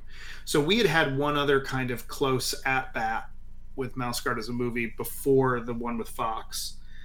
And when that one fell through, and it didn't get anywhere near as close, but when that one fell through, that one was frustrating in a completely different kind of way. I won't even get into all of it, but it was all lawyery stuff and behind the scenes kind of stuff. None of it was creative decisions for the most part. It was an exercise in frustration. And after all these years of trying to make something happen and dealing with people and talking with people and paying lawyers to try to get contracts to work, and then it all just fell apart. Like it was just one day, it was just, that's not going to happen anymore. We're done. It was like, okay, why did I waste my time doing all of that? Putting any energy. Not just the actual time of phone conversations and flights and visits and hotel rooms to stay there and just all of that stuff, but also just the mental energy of having to re-explain what Mouse Guard is and should be, or here's a creative way to do something. Like, you want it to be different than the books. I don't want you to do it the way you're talking about. Here's a happy medium. Here's a new creative way. Like, I'm generating new versions of Mouse Guard for them. And it's just a ton of energy and emotional space and creativity and everything just flushed. And after that one, I said at that point, I'm done. I don't care. And so when people would come and say, I've got, I'm interested in Mouse Guard, I'm with Warner Brothers, or I'm with whoever, I'd go, I'm not interested. Thanks. And there was several years there where I shut that conversation down. I didn't care who came out. I was like, I would have been further ahead if I used all those years working on a book instead of dealing with this process. This more recent one, luckily the lawyery stuff, the dealy stuff, was way easier and less frustrating. I had lawyers doing due diligence and everything, so it wasn't like it was I got taken. There was no taken advantage of or anything like that. It was a way smoother process, and it meant that we actually got in, because we got further in the process. We got into the creative side of it. We actually got into here are good creative ideas. Let's all help each other with creative ideas, and that part was fun and interesting. And I got to see things from a different perspective than my point of view on Mouse Guard that then also weren't offensive, which is what the older version was. It was like, why mice, right? It was never that extreme, but it always kind of felt that extreme when they're like, what if we also add in rats and cats? No, I'm sorry. Have you read Mouse Guard? With the team with Fox and Wes Ball, I have to give a tremendous amount of credit for. He was the director. There were times where he would make creative decisions that were not creative decisions I would make, and even sometimes creative decisions that I would disagree with, but none of them were creative decisions that I disrespected. They were always interesting. And there were lots of times where we did agree, or he came up with stuff that was even like, wow, that's better than what I did in the book. I should have done that in my book. So that reinvigorated it. And so when the bottom fell out of that, it was a huge disappointment, but not in a way where I'm ready to give up on that aspect of it. I still want to participate in that kind of creative endeavor, working with other people to find a new way to bring Mouse Guard out into the world that is inherently different than my version, in just already by the fact that it's a moving image instead of a book. But obviously there are going to be lots of differences as that comes as well. And Wes is still very much interested in doing it. So it's really just it's a studio game. It's a waiting game. It's a rights game. There's a whole lot of weird behind the scenes stuff of, why and when and if. But I can tell you that all the people creatively involved are right where we were the day before we got canceled, and that we all want to do it, and we all want to do it together still. Yeah. Like the band didn't really break up. We just haven't seen each other in a long time. Right. Also have a quick question about when you autograph. I noticed when you autograph a Mouse Guard thing, you usually include like a drawing of a mouse head. Is that any character in particular, or is it just a generic? No, it's just a generic. In fact, some people even ask, like, "Oh, well," they'll assume that it's some certain mouse, and they'll go, "Well, in this one, can you draw?" And then they say a character, and I go, "No, no, I'm not doing that, because that's a slippery. I'm gonna be in real trouble if we keep going down this path."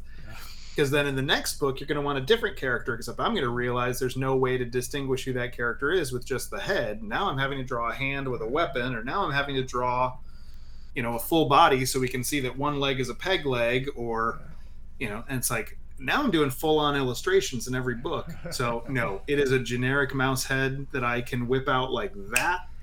And I cannot do it. People are amazed. It is like when I'm doing it, sometimes I can even look away while I'm doing part of it, and it freaks the people out who are getting stuff signed, because I'm not looking at their book while I'm just mashing on it with ink. It's like muscle memory. But it's all muscle memory, and I can't draw the mouse facing the other direction that same way. Like if I get a pencil out and kind of start sketching out some rough shapes, I can get there quick and then bring out the pen. But I've done it so many times facing to the left. I can do it straight in pen with no pencil, no hesitation, and I can do it over and over, and it's fairly consistent. I was just curious. I have a few questions related to like fan works. Mm-hmm. How do you feel about parodies of Mouse Guard, like one that was recently done by Penny Arcade? Oh, yeah. I don't know if the Penny Arcade one was technically a parody, but yeah. Right. The Penny Arcade is great. Um, and Penny Arcade had been an advocate of the mouse guard role playing game back when it first came out as well. So, um, yeah, I'm a fan of what they're doing, and I didn't even feel like that was a parody. It was like a, like getting just right in on the feel of it, like, it was joining the bandwagon rather than anything else. I wasn't sure how to. Yeah. Yeah, I wasn't sure how to describe that. Sure. There have been a couple things that I've seen that have been parodies.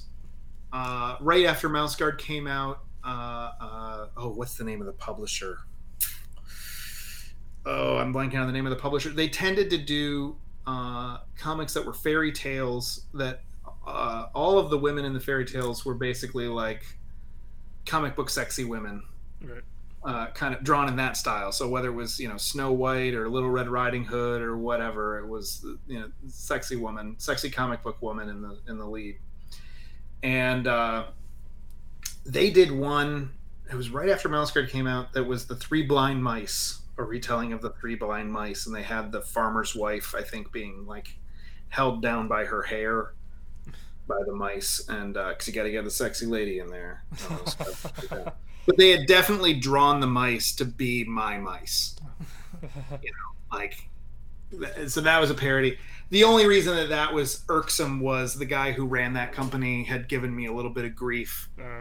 Really irritated that Mouse Guard was coming out of nowhere and outselling his comics.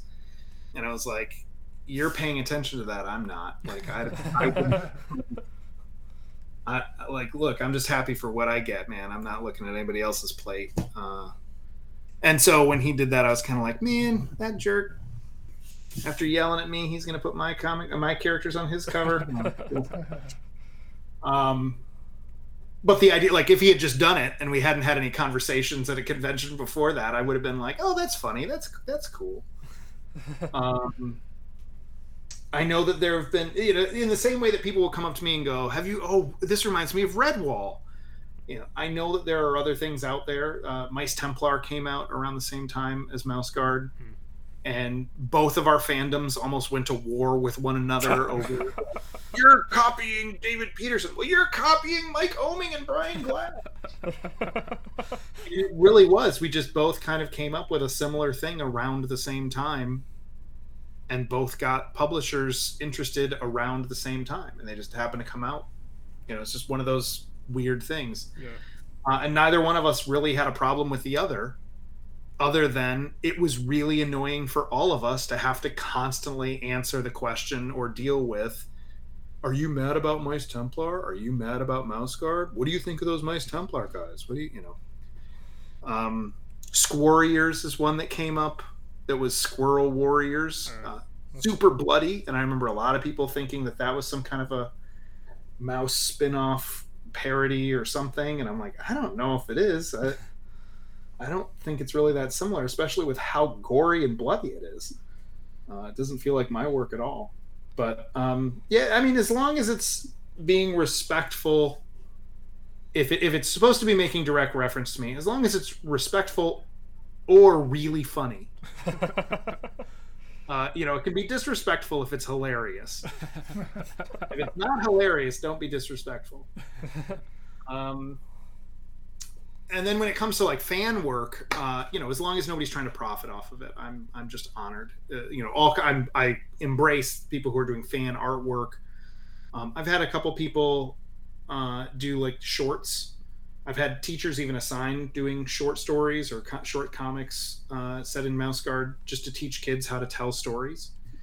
And I think that stuff's great. I've had one person on one of the art forums who was posting their short Mouse Guard fan comics where they were writing stuff that was definitely not what I would put in Mouse Guard, and then also kind of in their own comments or description of the piece insulting me as a creator, like Petersen doesn't even know what to do with his characters, this is how they should behave.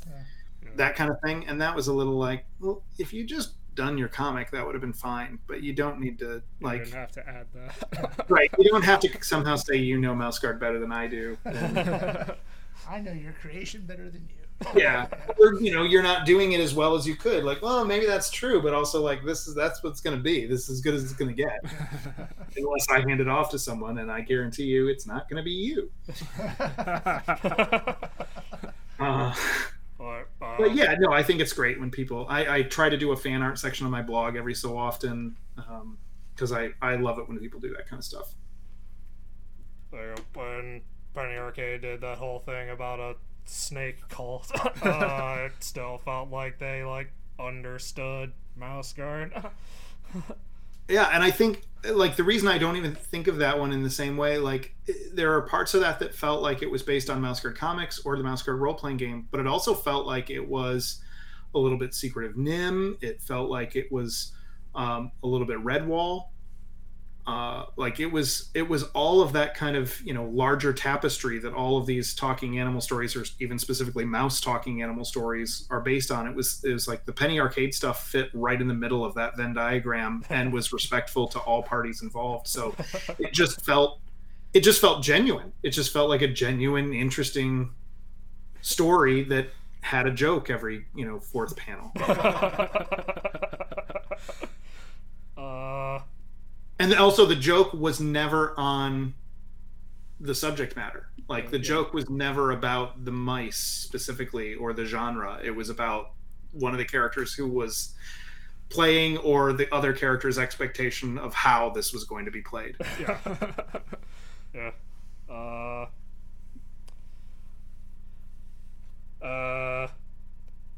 With Mouse Guard fan stuff, how do you feel about more adult stuff?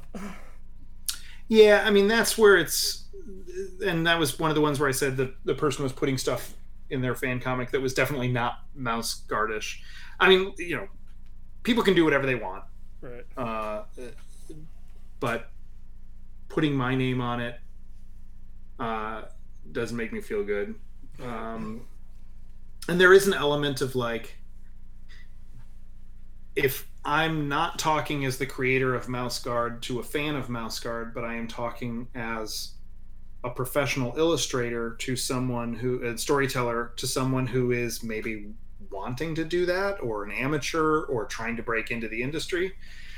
My bigger advice with that is, if you are changing something from doing fan story, if you are aspiring to be a storyteller, doing fan scripts, fan fiction, it's a great way to exercise the muscle to try to figure out how to tell stories and not have to do all the work from the ground up of creating something new out of whole cloth. Yeah. Nothing wrong with, as an amateur, practicing learning a craft by doing fan stories. That's great. If you are changing what the core tenets and ideas are of the thing that you're setting it in enough that it doesn't feel like that thing anymore, you're at the point where you need to stop trying to make it fan fiction. You just need to make your own thing. Yeah. If you want to do adult anthropomorphic sword and sorcery kind of stuff, then do that. Make up your own thing. Don't bring Mouse Guard into it. Don't bring Redwall into it. Don't bring, if you're inspired by those things, that's fine. But find a way to take who you are as a creator and those things that you want to embrace, whether it's adult themes through sexuality or through violence or whatever. But do what you need to do to your story to make it all about those things that you care about as a storyteller. And at that point, I'm not really. Mouse Guard shouldn't be involved. I shouldn't be involved. It should be a very thin veneer of, well, obviously they like talking animal stories, but they also like these other things. So yeah, but I'm not contacting lawyers or anything, or trying to have sites shut down over when that stuff pops up. Right. I also don't actively go hunting for it all that much. So right, fair enough. Also, as a creator, have you ever had ideas for stories set outside of Mouse Guard, or are you currently wholly devoted to Mouse Guard? Both of those things are true. I am fully devoted to Mouse Guard in that I realize I do not have the time or can really put forth the effort to do anything other than Mouse Guard, right? Especially right now, and for the next several years. But yeah, I've even there's a whole video podcast series my friend and I did called the Plot Masters Project. You can go to theplotmasters.com or look up The Plot Masters on YouTube. And so my friend Jesse, who, if I'm Saxon, he's Kenzie. He and I met when I was 11 in Boy Scouts. And then from the time that I was a freshman in high school up through about the end of college, we were always writing and drawing and creating new things together, new characters, new stories. And we'd almost set them in different genres. We'd go like, okay, now we need to do something that's more like a space opera. Okay, now we need to do a Western. Okay, now we need to do whatever, and a superhero thing. We do that. And we generated a lot of stuff. I think it was about 30 IPs between the two of us. Some things were his, some things were mine, and some things were ours. And the Plot Masters Project was, we thought we were so good at it, we called ourselves the Plot Masters back when we were young and stupid. We even made business cards. I still have one on the shelf. So we decided to do this video podcast series where we would take one IP of ours and then show all the old embarrassing artwork while we describe what the concept of it was. Sometimes the concepts were things we came up with when I was 14. And we would maybe have drawn these characters on and off for years, so you could even maybe see an evolution in our high school work. And then to wrap up the episode, he and I would also do a new drawing today, what it would look like if we were going to work on those. And we'd each come at it from a different angle.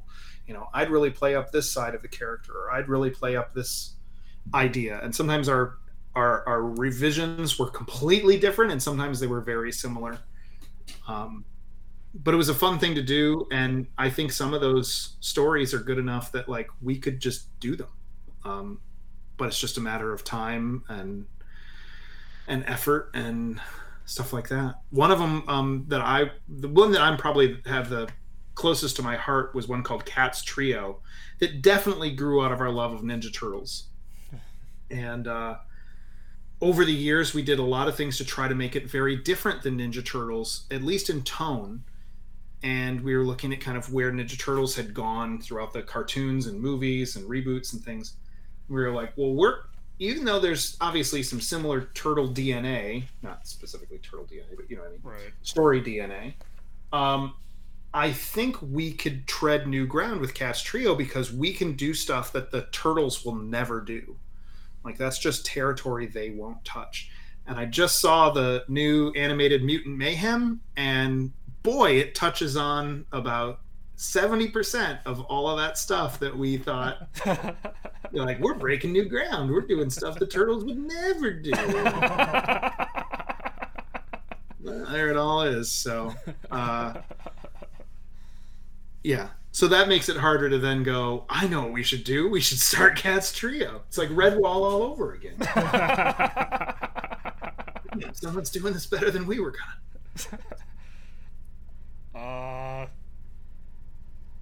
The general question, with regarding commissions, I've seen, I think on your blog you said you, not sure if I'm phrasing this right, but you try to sort of subtly dissuade people from asking for a human character, but there have been some exceptions. Mm-hmm. Do you just have a preference for drawing animals? Yeah, so I don't mind drawing human characters, right? As long as the character isn't supposed to be an attractive human. So if you wanted a character who's known for being good looking, I'm not the right person to draw that character. Probably. I think we're both going to be disappointed in the final work. But I mean, like, Bruce Wayne is handsome. I probably shouldn't do a Bruce Wayne commission, but I don't think Batman is specifically handsome, and there's enough of a mask and attitude, and I can draw a Batman commission for you. I'm happy to. The other place where I dissuade people is I don't want to draw a mouse as Batman. Right. And I used to do that all the time. And it got to a point where I was doing that all the time. And I had to say no. I had to say no for a couple of reasons. It was tedious, especially like when some blank covers came out. There's some specific blank covers. There was the Fallen Sun Captain America issue, the Captain America's Dead issue, where it's a blank cover, and the idea was you go around and get artists to draw the next Captain America. Yeah. Everybody who approached me asking me to draw a mouse with Cap's shield acted like they were the first person to come up with the idea to draw a mouse with Cap's shield. And after 20 of those, I'm going, I don't want to draw a mouse with Cap's shield again today. And then right after that, there was some kind of Iron Man blank cover. People wanted an Iron Mouse. I did a couple of those, and it was fun at first trying to figure out the design. And then after a while, you're like, God help me, I don't want to draw Iron Mouse again. Yeah. And then I got into a weird position where, and it was usually at San Diego, there were some original art collectors who loved getting commissions that were trying to outdo each other by weirder and weirder things they could get me to do. And they weren't like weird, but it was like, it wasn't just Batman, Superman, Captain America. It was like, what about the Rocketeer? What about the Rocketeer what about Star Wars stuff? Could you do like, what would Chewbacca look like as a mouse? I'd probably make him like a hamster so he's bigger. That would be so cool. Draw that for me. Yeah. And those people kept kind of one up each other. And, what about the Watchmen? Draw Watchmen as mice. And then the other one he was like, I was coming to you for a Watchmen as mice, and they got first. Shoot. Man. And then I don't remember if they suggested or I suggested, they were like, could you do the Minutemen? The characters that were Watchmen before Watchmen? What about them as mice? Yeah. And it just got to this ridiculous point where I was like, it's hard not to at some point take that personally. Like, I thought, would Jeff Smith draw Bone as Batman? Yes, he probably would 2 or 3 times. And then after that, he'd go, I'm just going to draw you my character. I'm just going to draw a phone bone for you. That's if you're a fan of mine, drawing a phone bone should make you happy. Yeah. And I just thought, if someone isn't enough a fan of Mouse Guard that a mouse drawing would make them happy, what are we doing here? Yeah. I'm not going to just kind of court gesture and dance to make everybody happy. It also got complicated because there were some characters that I could easily mousify, and there were other characters that I couldn't. Like, most obvious was like Power Girl. Right. When you're with a character, there's an asset that is something that you need to really emphasize to make everyone know that's Power Girl. Yeah. I don't want to do that with a mouse. Or even characters like Wonder Woman. The kind of eagle bustier is such an iconic part of the costume that when you put that there, it implies mouse boobs. And it's like, I don't really want to go there. That's not. I don't want to add anatomy. I also don't want it to kind of like stick out weird, like they're flat chested, like the way I draw my mice, even my female mice. But now there's this like, it was. So I was like, yes, I'll draw Cyclops as a mouse. No, I won't draw Wonder Woman as a mouse. And it felt like I was spending way too much, kind of like right now, I'm spending way too much time explaining it instead of just going, how about I draw a mouse character for you? So some people do think that means like I won't draw humans and stuff like that. I love drawing, especially monster characters, Hellboy, Hulk, Thing. Yeah. Those characters I love drawing. But even humans like Spider-Man, Batman, if they have enough of a mask and cool other stuff going on costume-wise, I can totally do it. I'm not anti-human. Okay.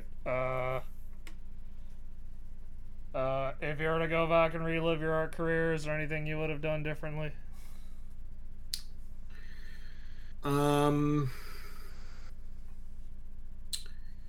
Wow. anything I would have done differently in my art career.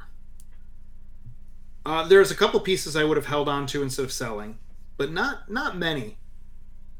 I don't have like a ton of regrets in that regard. But there are a couple pieces where it's like, nah, I shouldn't have sold that page. I should have held on to it. Yeah, no, I mean, I guess that's a sign of a life well lived, right? Like, I don't, any of the regrets I had, like anything that I would, you start to get into a butterfly effect kind of thing. Like anything you go back and say you want to change, then would change potentially everything after it. And I think most of the things that would be categorized as negative were probably not negative enough to be worthy of change, but negative enough that they forced me to learn a lesson. And if I changed that, I wouldn't learn that lesson. So yeah, I can't think of anything off the top of my head. Right. I remember the one in the Willows was a dream project for you, and IDW like finally let you do it. Are there any other it's like this Yeah. Let's hit the mic there. Yeah. Are there any other dream projects like that you'd want to work on? Not really anymore, other than so there are people who I've worked with before, or things that I've worked on before that I'd love to get a chance to do more of. Like, I'm never going to have drawn enough Ninja Turtles covers. I've done a bunch. I think close to 20 at this point. And it's never going to be enough. And the same for Usagi Yojimbo. I've done a bunch of stuff for Stan, for Usagi Yojimbo, and that's never going to get old. I can always come back to that. Stuff I haven't done professionally that would be a dream would be Hellboy. I've gotten to draw Hellboy lots of times as commissions for people, but kind of only 2 times semi-officially. One was for the 30th anniversary. I don't think it was ever published. I think it got put in the San Diego Comic-Con souvenir book for that year, but it wasn't published like by Mike or by Dark Horse or anything like that. And then the other one that I did, it was semi-official, was for that Mignola documentary that came out, and I was asked to do a print. I actually offered to do a print, and then they had to confirm with Mike that that would be okay, because they were under instruction that the people who did the prints for the Kickstarter were only going to be people who had worked on Hellboy with Mike before, because then the approvals process would be easy. Mike had already worked with them and already knew that they knew what Mike wanted. So they had to kind of ask for a special dispensation for me to get in, and Mike said yes. So I got to do that piece, but it was shown on screen in the documentary, which surprised me. I didn't realize that. I thought it was just going to be a bonus item for the Kickstarter. Then it popped up on screen when I was watching the documentary. I was like, "Hey, I know that art." But yeah, I'd love to do something Hellboy at some point, whether it's covers or a short story or something like that. I'd love to do some Turtles interiors, but that's just a timing issue. The amount of time it takes me to do interiors and do it the way I'd want to, I think it'd have to be a short story, because I just don't know that I'd have the time. But yeah, those are the things that immediately come to mind. Hellboy covers or interiors, and Turtles interiors are the, yeah, those are the big dreams that I can think of. Right. We're coming up on about 2 hours, so we'll ask you a couple of questions. Is there any advice you'd give to a prospective artist? Yeah, I mean, sure. There's lots of artists to give to a prospective artist. Keep up with it. Like, keep drawing. Draw all the time. Set reasonable goals for yourself. If you know that you're not good at drawing a particular thing, or maybe even avoid drawing a particular thing because it's scary or whatever, you don't have to set out to be a master at drawing that thing right away, but you also shouldn't avoid it. You need to set up reasonable goals. of how you're going to get slightly better at it over time. There's lots of kind of tutorials, whether it's about backgrounds or perspective or human anatomy or, whatever it is, color, line work. I also think there's a huge benefit in kind of like writing the fan fiction stuff, like copying artists you like, especially when you're a really young artist. I did a whole lecture. I've done it at a couple colleges, and I put it up on YouTube, called Drawing Like Yourself. And it's about my path of realizing how to put away the thing that influences you. Like everybody has their favorite artists or the people that they want to draw like. They try to emulate. They try to become a clone of that person. And my big takeaway message is don't make that your entire artistic voice, because at best you're going to be a second rate whoever that person is. And it'd be way better to be a first rate you. So think of yourself as kind of a filtration device where all the inspiration stuff goes in. You're a stew. I don't know. I'm mixing metaphors now. You got a filter on top of a stew, but all these things go in, and the filtration is you also as an artist are picking what thing you like about that artist. If you're really inspired by whoever, Jim Lee, the thing that you might really like about Jim Lee that you're trying to put into your artwork might be very different than what another artist appreciates about Jim Lee and is trying to put into their work. But if you have multiple things that you're inspired by, that unique blend is who you are as an artist. And at some point you need to put your access to the reference away when you're drawing, and you just need to sit and draw like yourself. You just need to rely on the fact that you've absorbed enough about their work. You need to have studied their work and actually broken it down to what it is you like about it, and then just try to draw it without staring at the work. Because when you stare at the work, when you have it right out in front of you and you're copying, there's, like I said, there's a benefit to that, but ultimately it just becomes this exercise in copying. And then when you have to draw something that they've never drawn, you get stuck. Like, oh no, I can't draw a person kissing a robot because Jim Lee never drew a person kissing a robot or whoever. So yeah, there's lots of stuff about young artists, but yeah, that's keep going. Keep going if you want to. It's totally okay to have art as a hobby, or to have art as your outlet. I don't think anybody looks twice at someone who decides to buy a acoustic guitar and just strum on it in the evenings, or try to figure out the chords to their favorite song, or get good enough that they can do Kumbaya at the campfire.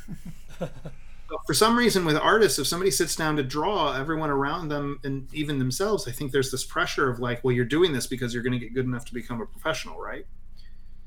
And if you aren't growing at some kind of quick rate to professionalism, you're just wasting your time, you're wasting money, all that kind of stuff. But I think it's totally okay if you just want to do art because it's your outlet. All right. The show is called On the Air with Power Squared. So we ask all our guests if they've actually read Power Squared, or you're aware that we do a comic book. I have not. I was aware once you gave me the card at San Diego. Right. All right. I realized this isn't just a podcast. Right. All right. Well, maybe we'll send you some PDFs and you can read them. Very cool. So, how would people follow you? What's the best way? I am at MouseGuard on I think every social media that's out there, and I'm my own name on Facebook.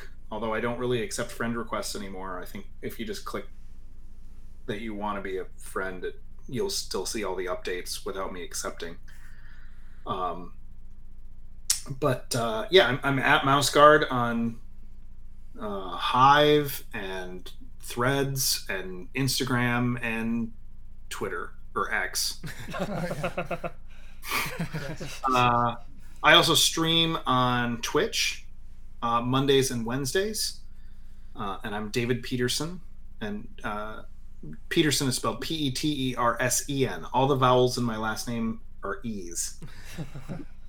So if you look for me on Twitch, I stream there. I have a blog that's davidpetersen.blogspot.com that updates on Tuesdays with a lot of behind the scenes stuff, or process stuff. So I think those are the best ways. And also then mouseguard.net is a good hub that has links to all the socials. That also has a link to my online store, to my blog, to Twitch. So. All right. Well, we want to thank you very much for being on the show, taking the time. And you answered a lot of questions really well, and we really appreciate you being on the show. Well, thanks. Thanks for having me. Okay. So until next time, I'm David Hankins. I'm Paul Hankins. I'm Trevor Hankins. And you've been on the air with Power Squared.